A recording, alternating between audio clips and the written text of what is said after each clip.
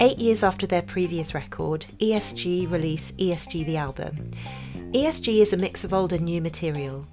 Moody and UFO pop up again, so you could call it a cash-in, but in order for it to be that, they would have needed paying properly in the first place.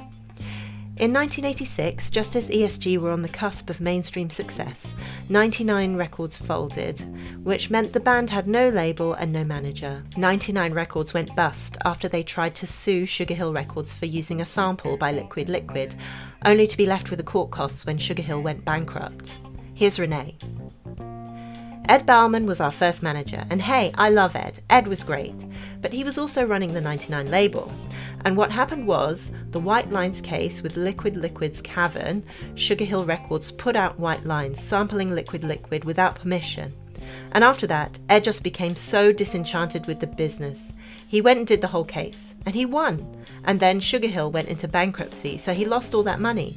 And it was horrible. He also used all the artists' money on the label. Ed and we'd kept in touch for a long while after, when many other artists didn't know where he was. Ed lives in Brooklyn now, and you can't even get him to talk about those years. You could ask him anything, but don't ask him anything to do with 99. ESG are not fans of sampling, justifiably so. But perhaps it's not sampling that's the problem.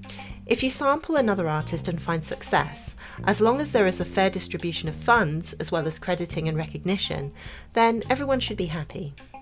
What happened to ESG was that they didn't get paid, often weren't credited, and were working their day jobs and raising children while their music was being appropriated all over the place, and they watched others get rich off the back of it. And the way in which their music was being used was less than. I'm still saying to myself, don't these guys realise that women wrote this music? And yet you're calling every woman a bitch and a whore and treating them like garbage?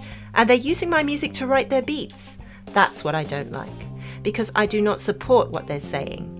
We don't find out about it until after the fact, and then they want to fight you about your music. And it's like, okay, you've already insulted me once and now you're insulting me again. I don't appreciate it. It even got to the point where people would talk to them after gigs and ask about the cover versions they just performed, not knowing they were the originators.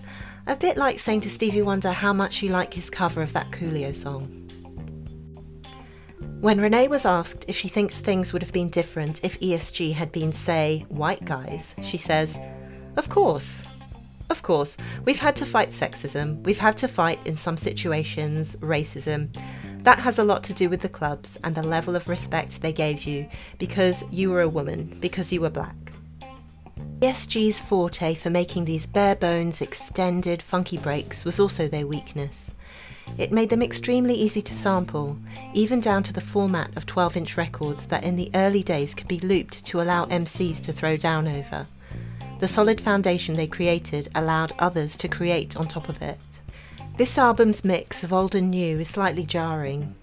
Despite this, there are still good tracks on this album, originally released in 1991 on small independent Powwow Records. It was also re-released on Fire Records in 2011. The guitar takes a more prominent role, with varying degrees of success, and there is a branching out of sorts. Personally, I feel there's more chaff than wheat on this one. Once again, I'll leave it up to the listener to decide which is which.